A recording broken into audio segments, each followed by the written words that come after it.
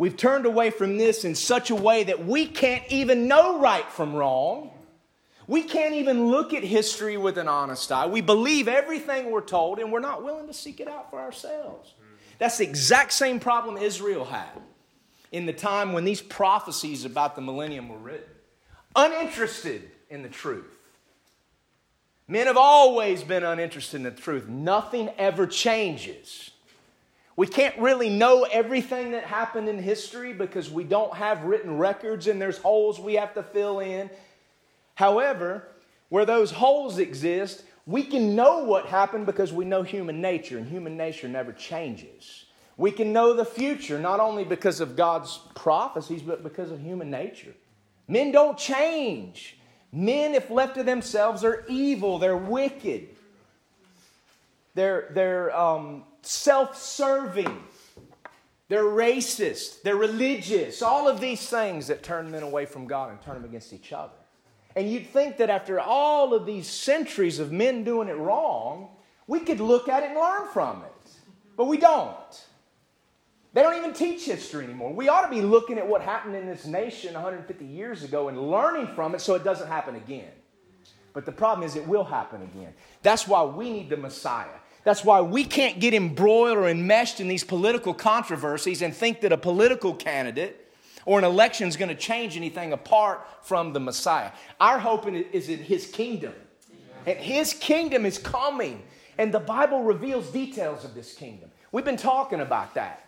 You know, we're kind of in this little 7-part mini-series about the millennium, couched within this greater study on Revelation. If you remember, we've talked about how this kingdom is a literal kingdom. It's not a fairy tale in the sky. It's a theocracy. Remember, a theocracy is very different from a democracy. In a theocracy, God elects the leader. Men don't elect him. God elects him. God elects a leader, and that leader is His Son, the Messiah. And He reigns through the visible person of the Lord Jesus Christ. It's not necessarily a good thing that the people elect a leader. In fact, direct democracy that would say one vote, one man, the popular vote ought to be the leader of this country. Our founding fathers said that that was evil and mischievous and wicked. Because that means that the leadership of a nation can turn on the dime of a mob.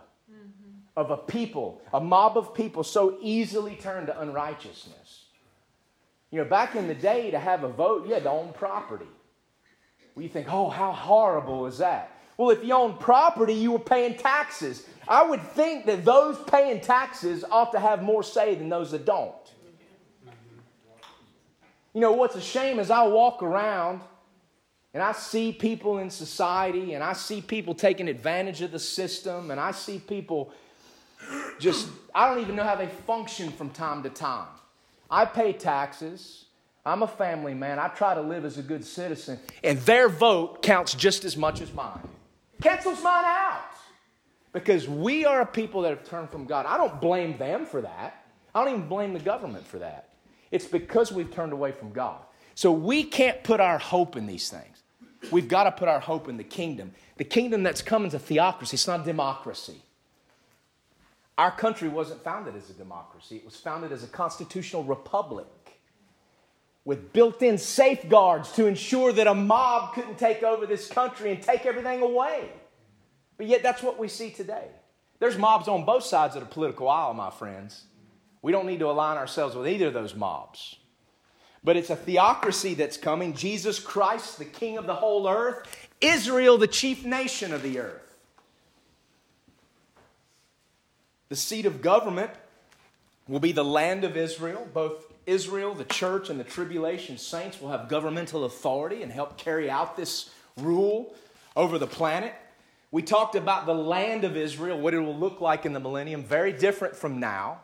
The entire land grant promised to Abraham in Genesis 12 will be realized. There will be an earthly city of Jerusalem, the capital city. That city will have a temple. We talked about the millennial temple that Ezekiel, it was revealed to Ezekiel at the end of, toward the end of his life in the days of captivity. And the last thing we talked about was the blood sacrifices that will take place in the millennium. There will be blood sacrifices. A daily morning sacrifice, no evening sacrifice. Burnt meat, drink, sin, and peace offerings. And the trespass offerings. A lot of people can't handle that truth. Oh, Jesus died on the cross and rose from the dead. There is no more sacrifice. That can't be literal. That must be talking about some symbol that was fulfilled 1,000 years ago. How could there ever be blood sacrifices in the millennium? Well, the Bible says there will be, and the Bible tells us why. And that's the last thing we talked about. Why are there blood sacrifices in Christ's kingdom? Well, number one, it's Israel's discipline. Number two, it's for instruction about what truly is right and wrong, what truly is righteous and profane, something that Israel has never learned since the days of Mount Sinai, and it's for provision. It's the livelihood of a whole group of Levites and priests that will be doing the Lord's work. It's Israel's community service. You know, if you remember when God gave a law to Israel at Mount Sinai, Israel was very foolish. It wasn't God that said, you do this. It was Israel that said, everything the Lord tells us, we will do it. We'll do it. It's the same thing Israel did when they came back from the captivity. We'll make these covenants. We'll do it right this time. And in both cases, they never did. You don't tell God you're going to do something and He not hold you to it. He holds you to it. In the millennial kingdom, Israel will keep the law as she was supposed to. And why was she supposed to? Deuteronomy is very clear, not for personal righteousness. The law of God was never meant to make a man righteous. It never took away his sins. It pointed to the Messiah. It pointed to the faith of Abraham. It showed us our sin and our need for a Savior. But it was also to teach the nations. And it was to teach the nations, Israel, through the keeping of this law, would teach the nations that the God of Israel is the God of creation. That He is the true God. They were to teach the nations. It was their evangelism, and they never did it. So the millennium is a time when she will do what she promised she would. God holds her to her word, and she does. This is a time when these things happen. Israel is under community service, I would say. She's serving her sentence of community service, and therefore there's a temple, there's blood sacrifices. And just as in the Old Testament, these things exist to teach the world. Now, we as the church, the bride of Christ, in our resurrection bodies will have governmental authority. These things are taught by Jesus in His parables, particularly, I believe, over the Gentile nations. We talked about the millennium as Sabbath rest. Sabbath rest is very important to the Lord. I'm not talking about observing a bunch of rules and you can't flip on a light switch and you need to stop what you're doing at this time on Friday. I'm not talking about any of that. Israel perverted that. But Sabbath rest was important to God. Israel was to give the land rest.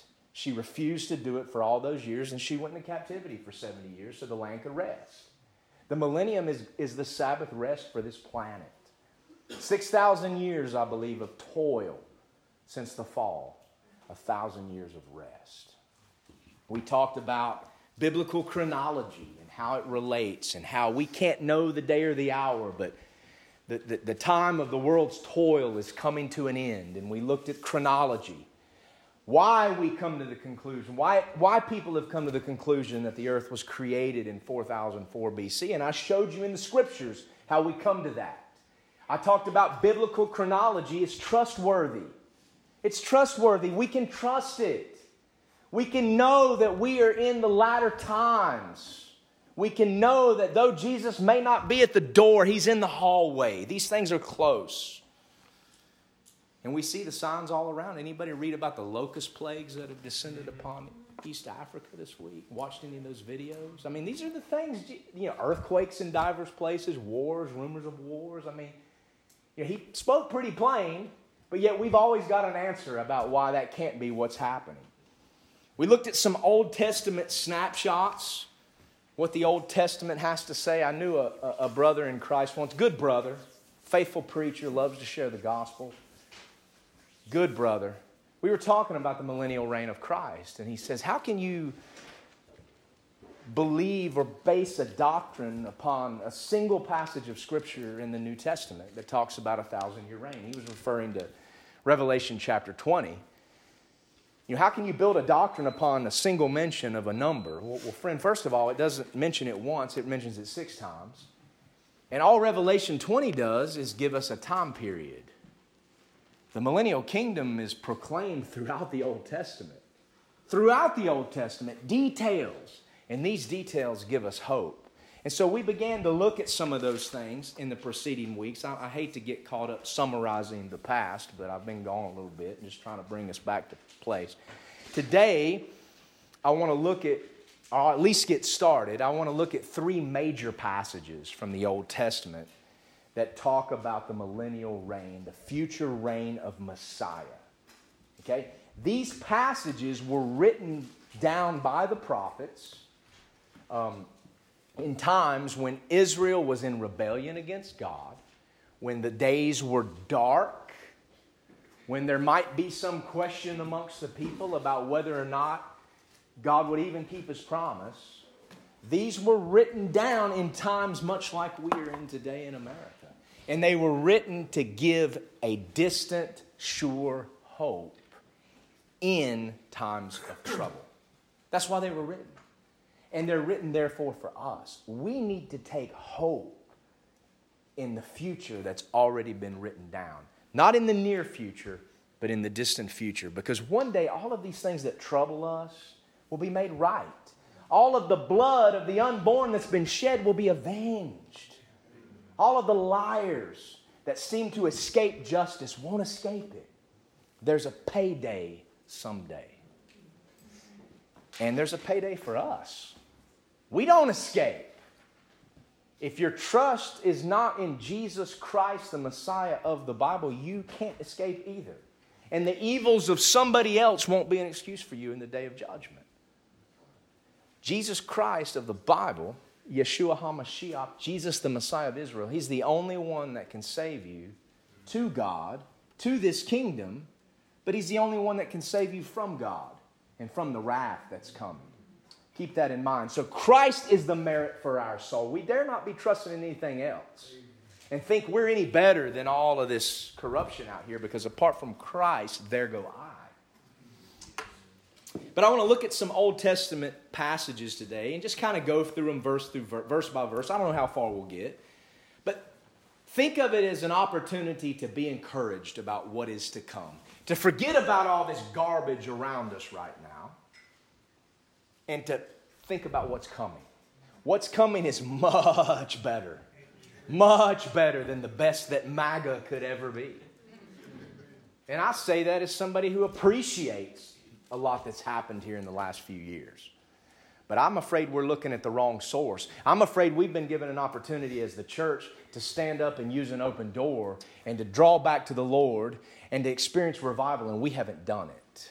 So you think that the door that's been opened to us is going to stay open forever? If God's given us an opportunity and we don't take it, then it's going to slam shut. So I can't predict for you what's going to happen tomorrow, later today. And it concerns me that people are so sure about what's going to happen in November for this country. That's a danger sign. We can't know, because there's a God that governs in the kingdoms of men. He puts people in power that He desires. And when a nation turns its back on God, both right and left, it can't even know its own way. All it can do is stumble in the darkness and turn upon itself. And that's what we're seeing today. The same alarm bells were raised by preachers in the 1850s, but nobody listened.